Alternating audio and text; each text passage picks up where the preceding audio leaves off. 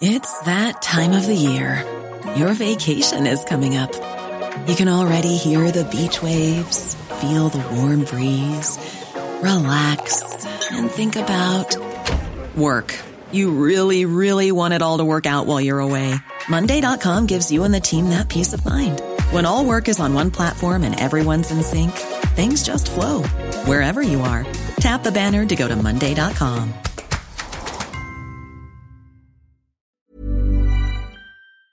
My business used to be weighed down by the complexities of in-person payments. Then, Stripe Tap to Pay on iPhone came along and changed everything. With Stripe, I streamlined my payment process effortlessly. No more juggling different methods. Just a simple tap on my iPhone and transactions are complete. What's truly remarkable is how Stripe caters to all my customers' preferences. Whether they're using cards, Apple Pay, or other digital wallets, Stripe ensures a smooth checkout experience every time. Setting up Stripe was a breeze, taking just minutes to get up and running.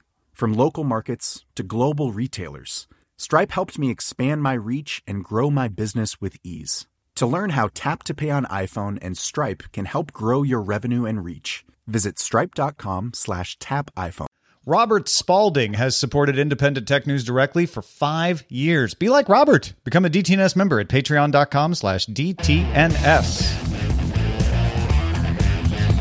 This is the Daily Tech News for Friday, June 14th, 2019. In Los Angeles, I'm Tom Merritt. And from Studio Feline, I'm Sarah Lane. I'm 1 week away from vacation. I'm Len Peralta. And I'm the show's producer, Roger Chang. We've got a packed house today. Joining us, Patrick Norton, host of AVXL. How's it going, Patrick? Patrick? Are you there? Patrick. When Patrick unmutes himself, I'm sure he'll tell us it's going great. I'm trying to unmute myself. There you go. Yeah. And I'm also trying to keep the background noise down. Sorry. No problem. Also joining us, Donald Bell, host of Maker Update. Donald, thanks for joining us. Good to see you, man. It's great to be back. Yeah. Good to see you too. Good. Been too long. We're going to talk a little bit about what's going on at Maker Media and how that might affect the maker culture in general. But let's start with a few other tech things you should know.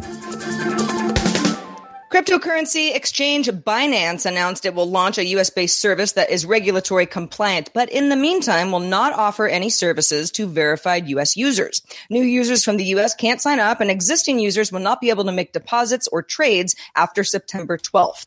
The U.S.-based service will be launched soon in partnership with FinCEN-registered BAM trading services. Sources tell CNBC that Charter and Comcast will be able to sell the iPhone to their wireless phone customers after agreeing to sell other Apple products as well.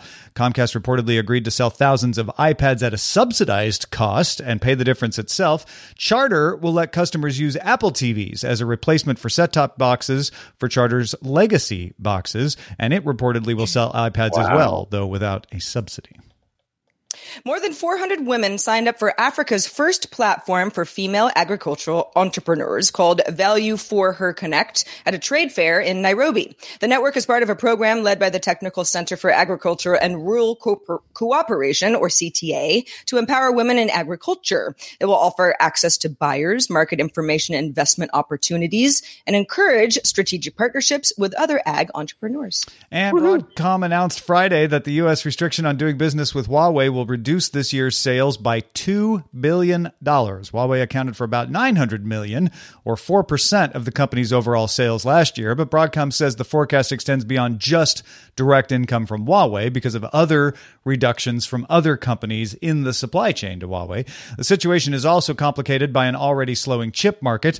Micron will be the next major chip supplier to possibly be affected by this. Their Q3 results will be announced on June 25th. We got a little other news about Huawei, Sarah.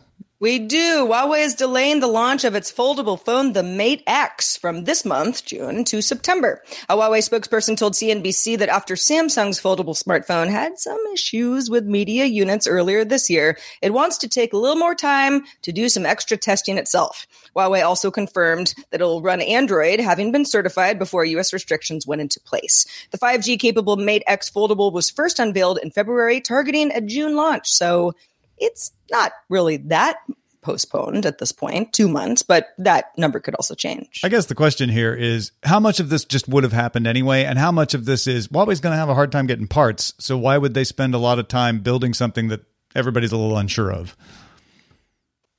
Being a foldable phone.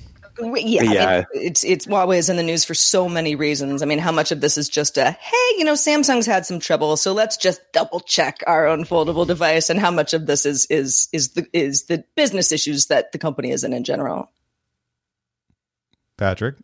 I know. Sorry, it just seems messy either way, because it's problematic because they're worried about part supplies. It's problematic because they're running out of revenue. It's problematic because Samsung screwed up so badly, and I think they're just terrified because if Samsung, one of the best phone manufacturers in the world, in the space of 3 years, can have a phone that lights itself on fire and then turn around and have a phone that they apparently only tested in hyper clean labs and didn't notice that the screen was prone to destroy itself. I could see where they might be a little conservative before launching something like that. It's just a mess either way.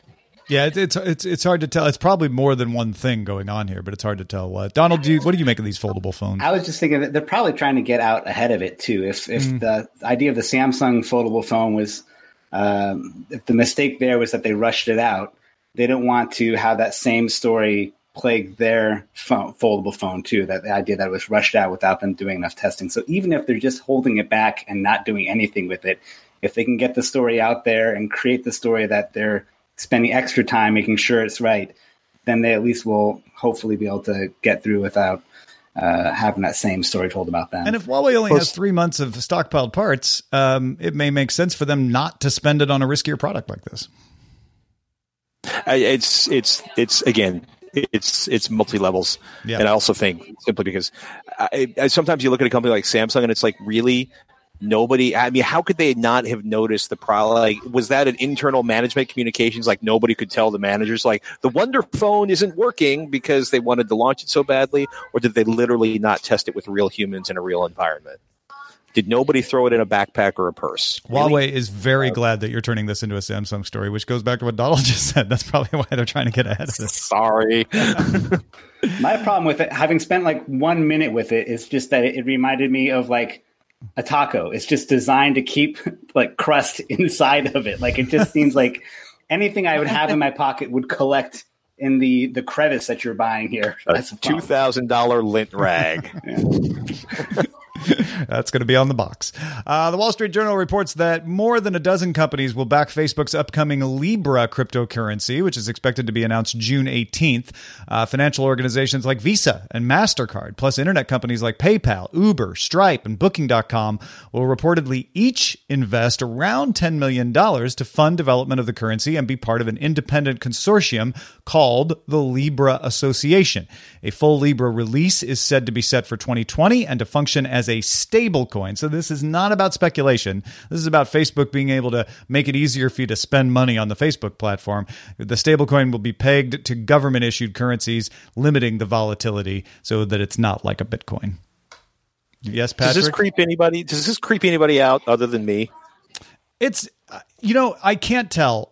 This could just be a more fancier modern version of a points system like the Xbox had, where you like change your money in for points and then it makes it easier. It's not just a point system, it's a currency. But because it's a stable coin, I'm not nearly as creeped out as I would be if this was, in fact, a speculative currency. And it's got an independent association, so they're doing the right thing and trying to say, like, let's have it independently managed. I mean, Sarah, I think the interesting thing here is that you have so many financial companies involved. Yeah, I think when I this story has been brewing for a while, but when I read the latest story over at The Verge this morning, it was kind of like, all right, Visa and MasterCard, these are incumbent companies that Facebook would be taking a chunk out of, right? That these would be companies that would be competing with something like Facebook's upcoming Libra cryptocurrency. So why are they on board? And the most obvious answer is because if they can't beat Facebook, they might as well join in on the billions and billions of users that could potentially be using this in the future. Yeah, I was going to say 2.4 billion users globally is probably a pretty big market to want a piece of. Yeah, they want a cut of that for sure. Donald, will you be getting your Libra coins? No, I'm already kind of scared of cryptocurrency in general. I've just been on the sidelines. I don't think this is going to be the thing that pulls me in. And I also just always, my instinct with anything Facebook is attached to is that it's just like one other way to stick users to having Facebook installed and not ever leaving their ecosystem. Whether they profit from this or not, I think this is one more way that they can keep users glued to Facebook somehow. We've got your... I was going to say, we've got your bank account. Now we just need your health insurance, and we completely own you. I think Facebook will be targeting this at developing countries. It's a great product for somewhere like India, where you want to cut down on money transfer fees. That's a big deal, especially when sending money back home from people working overseas, but also within the country, trying to convert currencies and saying, hey, we've got a stable coin. It's on a platform you use, because Facebook is pretty popular in India, and WhatsApp particularly very popular in India. I think that's where to watch what they're doing with this, because I imagine that's what this is for mostly. Hold on to your hats, everybody. Get ready. Google has started showing new icons on its search results for categories like news, videos, images, maps, and shopping. This is only on the desktop search page. It's already on mobile. Now, if you want a little bit of background, Google had icons next to these search filters back as early as 2010 on the desktop, and then added them to mobile in 2011, then removed them from desktop search in 2011. So, welcome back, icons. How does everybody feel? No? Yep, Nobody? that's about right. Yep. This is in the show because this is a top story everywhere I look. Even Search Engine Land is on top of TechMeme with this story. And in the Search Engine Land story, it says, this really won't have any impact on anything, but people sure are excited about it. Right. It's cosmetic. There used to not be icons on desktop search, which as many of you probably agree. I mean, I use a million times a day. I didn't even notice that they were there when I was prepping for the show this morning, because I'm always opening tabs and starting from scratch and doing all this stuff. They're there. I didn't notice.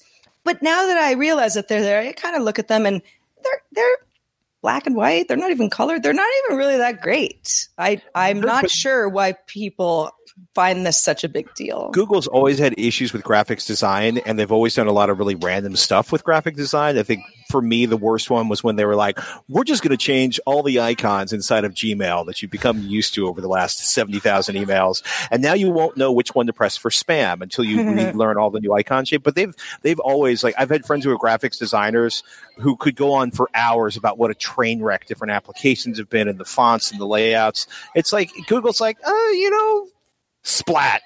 Let's see if anybody notices. What is the purpose of them? That's the problem I don't get. Why? Why did they bother?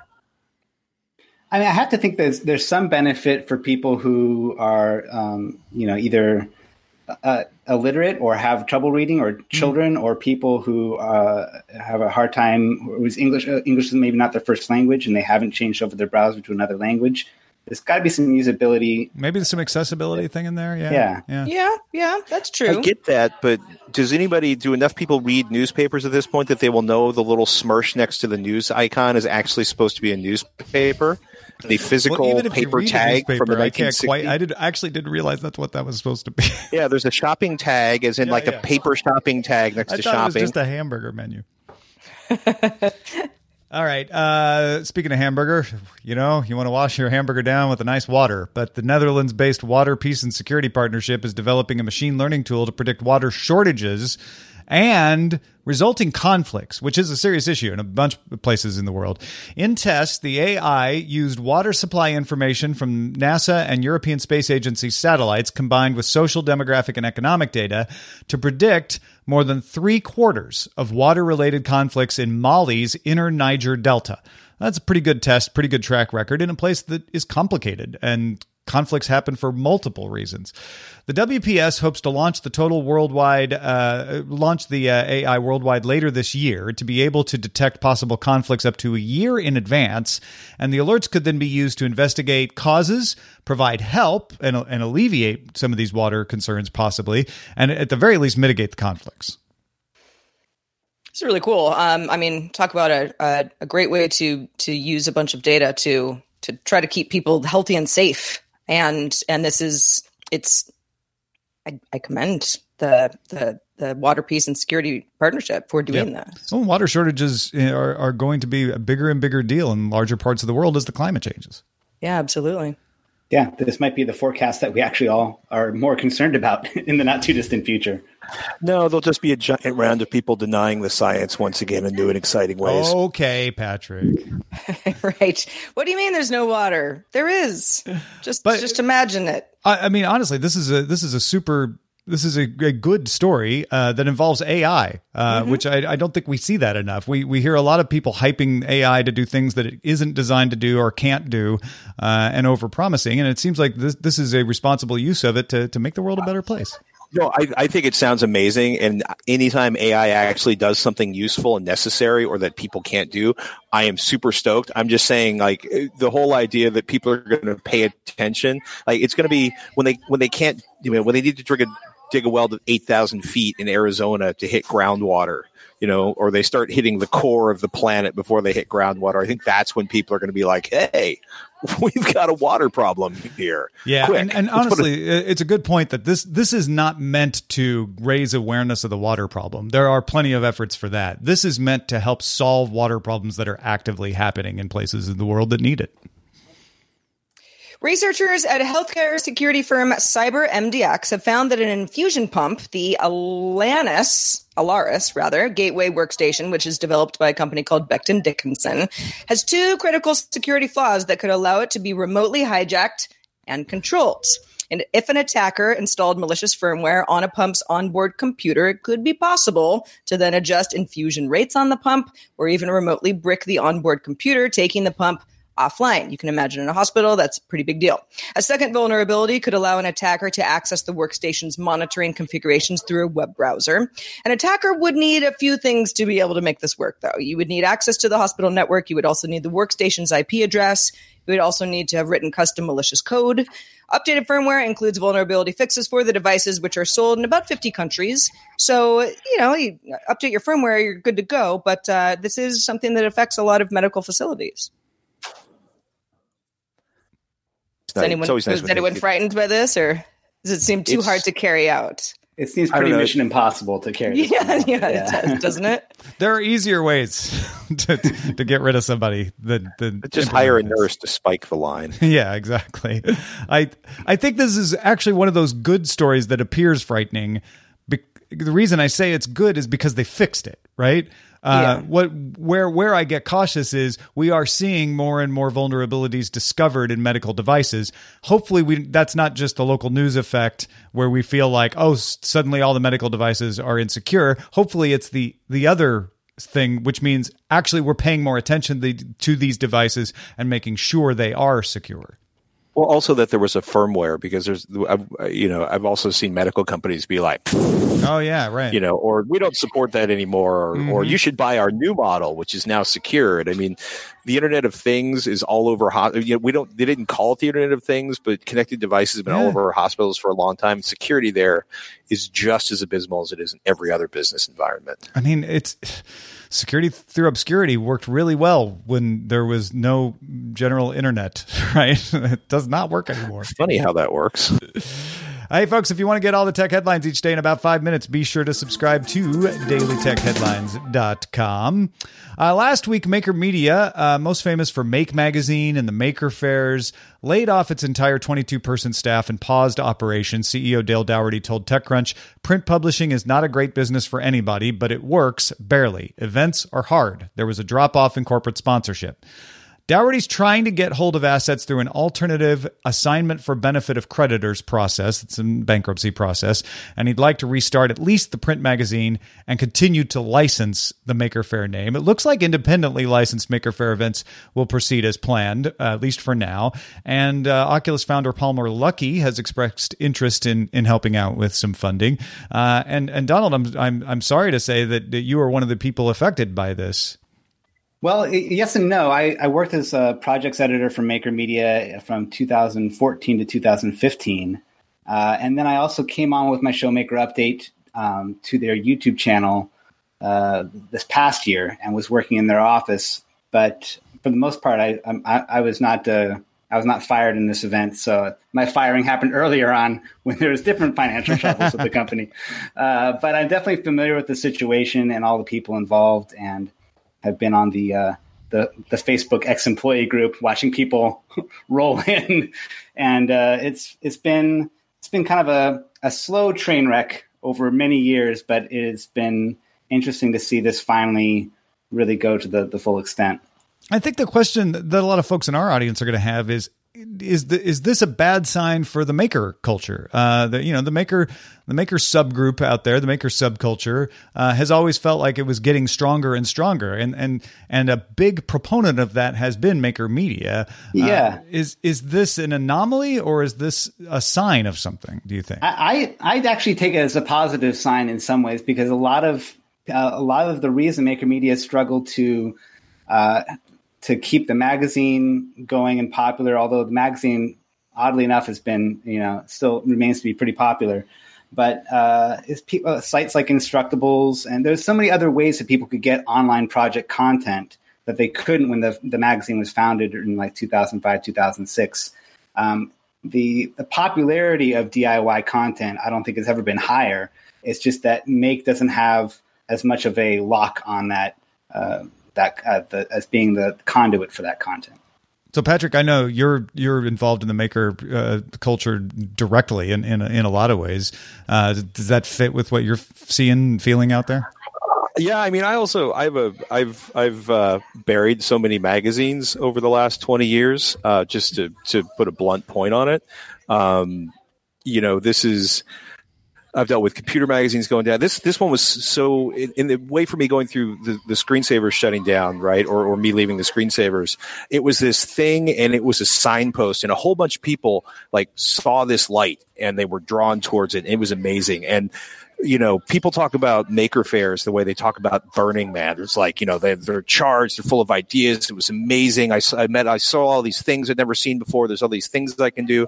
And it was fun because people who never really thought of themselves as potentially being makers suddenly thought, like, I can do that. And more importantly, like, I was already doing system, I think, around the time the first maker fair took place. And I'd never really thought of myself as a maker. And suddenly I'm like, oh, there's a label for this thing I've been doing since I was a relatively small child. And that was all really, really interesting. And it was this huge, it was something for people to find and learn about and be attracted to. And it was this incredible source of information. I'm frustrated and I'm sad. I'm glad I actually had a booth at the last Faker Fair. Like me and my friend Ed at Ivory, we did a take a party booth and people were taking stuff apart.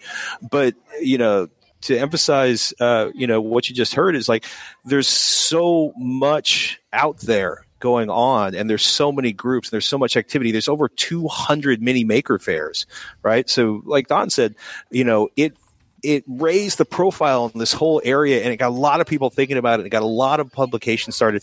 Think of all the YouTube channels and all the people that are doing stuff on YouTube that didn't exist when Make started. So am I sad about it? Yeah. Do I want maker fairs to continue? Absolutely. But makers aren't going away anytime soon. There's just too many people doing too many interesting things. Donald, that's got to make you feel good, right? It does. And I think it was when I was at Maker Media, it was part of the open secret of maker fairs that we really didn't have a lot to do with. We didn't have to really push very hard to get people to come out. Like it's aside from the a little bit of curation there, making sure everyone, all the waivers were signed. It really is a party that is there because of everyone else's interest and enthusiasm, and it could happen without Maker Media tomorrow, just as well as it happened when Maker Media was running the show. And with all the hundreds of independently licensed maker fairs that are out there, that's really the legacy of Maker Media, is that they've been able to kick off this movement. I think they've done it well. And I've also seen the other side of what the movement has done in education. I feel like any grade school on through high school educator you talk to today talks about making in the classroom and the idea of how transformed education has been because of the idea of getting kids making and integrating things like digital fabrication into the classroom too. So there's a lot of change that's been around. That's been a big push for what Maker Media has done. It's sad that they're no longer going to be doing it, although they may be able to turn around to a nonprofit. That's what I feel like Dale's been alluding to. But even if they never come back, the legacy they leave behind is important. Does there need to be a torchbearer, though? I mean, obviously, if he's able to rescue the company and at least still license the Maker Fairs, maybe he's trying really hard to keep the archive of content up, but maybe restart the magazine, etc. Then they are the standard bearer still. But if that doesn't happen, should there be a foundation or something to sort of be the organizing force here, or have we moved beyond that? Do you think?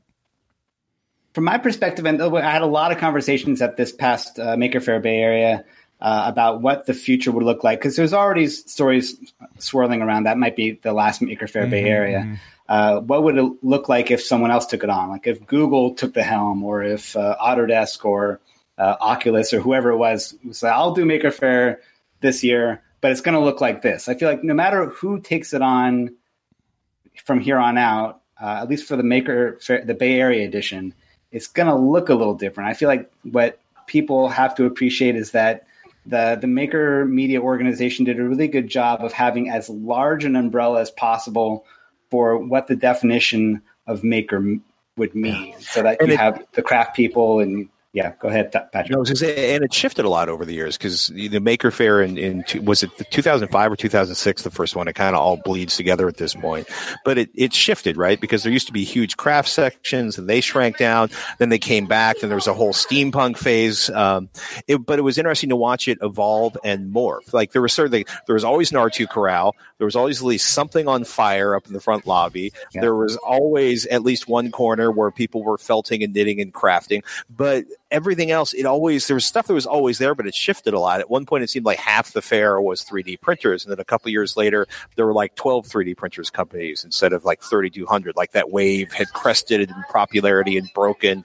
And it always changed and kind of morphed and evolved over the years, kind of tracking what was new and what was exciting, what people were interested in. That was part of the fun thing, to see what was going on, or just what fringe stuff would show up at the corners. Like I'm still... Like it's been 10 years, but I remember seeing a guy building surfboards out of hexagonal rigidity, basically cardboard, crafting hexagonal sails for rigidity to replace foam for surfboards. It's still one of the most amazing things I've ever seen. And it was a dude who's like, I'm going to do a thing and I'm going to show people this at Maker Faire. And that for me is the big loss, is the stuff you would never find otherwise showing up there at a table and just being, Yeah, and I think that was because their focus, the core of their business was always, or at least started in editorial, right? They always want a story to tell about what the next thing is. Whereas if Google comes in, or some other interest that actually has a very specific point of view on what they want to showcase at a Maker Faire, that could skew what that looks like and how people define it. Right? Yeah. That's what I'm a little bit afraid of happening. It does seem like the best case scenario would be, and it's difficult with any kind of bankruptcy type proceeding, but turning this into a nonprofit, open sourcing some things, making kind of a Mozilla Foundation organization out of it, so that it can still charge for licensing and all of that to keep itself running, but it doesn't have to be beholden to investors. Like that seems to be one of the problems that it has right now. When you find an article, something cool that the maker community is doing, do us a favor so we stay on top of it and submit it to our subreddit. You can submit stories and vote on others at dailytechnewsshow.reddit.com. Also, we have a Facebook group. Hang out there if you like. Facebook.com/groups/dailytechnewsshow. Life is full of what ifs. Some awesome, like what if AI could fold your laundry? And some, well, less awesome, like what if you have unexpected medical costs? United Healthcare can help get you covered with Health Protector Guard fixed indemnity insurance plans. They supplement your primary plan to help you manage out-of-pocket costs. No deductibles, no enrollment periods, and especially no more what-ifs. Visit uh1.com to find the Health Protector Guard plan for you. My business used to be weighed down by the complexities of in-person payments. Then, Stripe Tap to Pay on iPhone came along and changed everything. With Stripe, I streamlined my payment process effortlessly. No more juggling different methods. Just a simple tap on my iPhone and transactions are complete. What's truly remarkable is how Stripe caters to all my customers' preferences. Whether they're using cards, Apple Pay, or other digital wallets, Stripe ensures a smooth checkout experience every time. Setting up Stripe was a breeze, taking just minutes to get up and running. From local markets to global retailers, Stripe helped me expand my reach and grow my business with ease. To learn how Tap to Pay on iPhone and Stripe can help grow your revenue and reach, visit stripe.com/tapiphone. The Claude 3 model family from Anthropic is your one-stop shop for enterprise AI. With models at every point on the price-performance curve, you no longer have to make trade-offs between intelligence, speed, and cost. Claude 3 Opus sets new industry benchmarks for intelligence. Sonnet strikes the perfect balance between skills and speed. And Haiku is the fastest and lowest cost model in the market, perfectly designed for high-volume, high-speed use cases. Join the thousands of enterprises who trust Anthropic to keep them at the frontier. Visit anthropic.com/Claude today. Let's check out the mailbag. Let's do it. We talked yesterday about Depop and this trend, especially in the younger set with teenagers, of swapping clothes, the secondhand second market. And Maurice wrote in from Philadelphia and said, ironically, in the hardcore punk scene, which is traditionally more known for DIY and lower cost or little to no profit motives, I've noticed a lot of kids and young adults selling and buying classic t-shirts or shirts people simply might have missed out on for upwards of $40 to $80 on Depop. It's weird, and I don't get it, but hey, it's not my money. Patrick, I heard you laughing at this. I knew you'd like this email. Well, one, because my son has discovered a bunch of my old punk rock shirts that are too small for me now, so he's been running around in a Fishbone shirt, much to the amusement of my mom being like, oh my God, I remember when you came home with that, and I was confused then. But I also I laugh because this echoes stuff I heard 20 years ago when people were like, man, we used to make our own shirts with Black Magic. You would see guys show up at shows. They would have they would steal one of their dad's business shirts. They would buy a shirt at Goodwill and they would use marker to do the logo of the band on the shirt. And then they would go and tear ass out in the middle of the pit and their shirt would get shredded. And, I'm just laughing because there's always somebody who's going to pay too much money for something they weren't around to experience the first time. I mean, I paid $55 for a copy of a New York Citizens album I should have bought for $4 at the CBGB's record store. You do what you got to do. Yeah, I mean, Depop is just one example of the whole kind of limited edition or a limited run or a concert that you didn't go to. Something that is there just isn't a lot of it has driven up prices, not just on Depop, but on a lot of these platforms. It's fascinating. Yeah. Patrick and I have spent many an hour looking at old corn trophies on eBay, so I'm not going to judge. True story. All right, let's check in with Len Peralta, who has been illustrating this episode. Len, what do you got for us today? By the way, I have a lot to say about T-shirts, but maybe we'll save that for the after show. Anyway, it's really heartbreaking that Maker and Make is actually kind of going away. That doesn't mean that the Maker community is going away. And so I wanted to put a positive spin on the whole thing. Very simple image using that red Make logo and the little Make robot.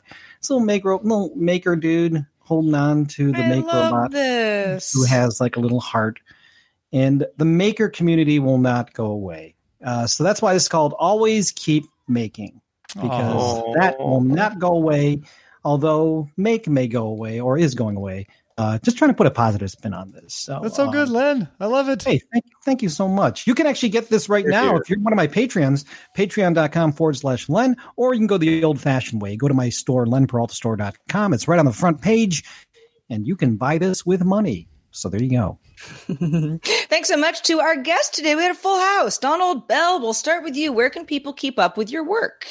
MakerProjectLab.com is the site that collects all the stuff I do for DigiKey and Adafruit and Cool Tools. And I got my hands on a lot of different stuff here, but it all feeds into that website. So check out Maker Project Excellent. Lab. Well, thanks for being here. And also thanks to Patrick Norton. Since you've been here last, where can people keep up with your future work? Oh, my goodness. AVXL.com and the just about to launch PatrickNorton.com. Ooh, exciting. Are you telling us that you've never had a PatrickNorton.com before? I've owned it for a long time. Somebody else maintained it and populated it for a while, and I took it over. So. Cool. Well, I can't wait to see what comes out of PatrickNorton.com. Thank you. All right. Folks, if you want to keep this show going and get some perks in thanks, the best way to do it is patreon.com/DTNS. There's all kinds of ways to support the show, but this is the one that gives you a direct influence on the show's bottom line, a direct influence on the show's direction, and you get some special perks and special episodes and columns and all that sort of thing. You can check out all the details at patreon.com/DTNS. If you've got feedback for us, I've got an email address for you, feedback@dailytechnewsshow.com. We're also live Monday through Friday, 4:30 p.m. Eastern, 2030 UTC. Find out more, dailytechnewsshow.com/live. We'll see you on Monday, folks. Have a great weekend.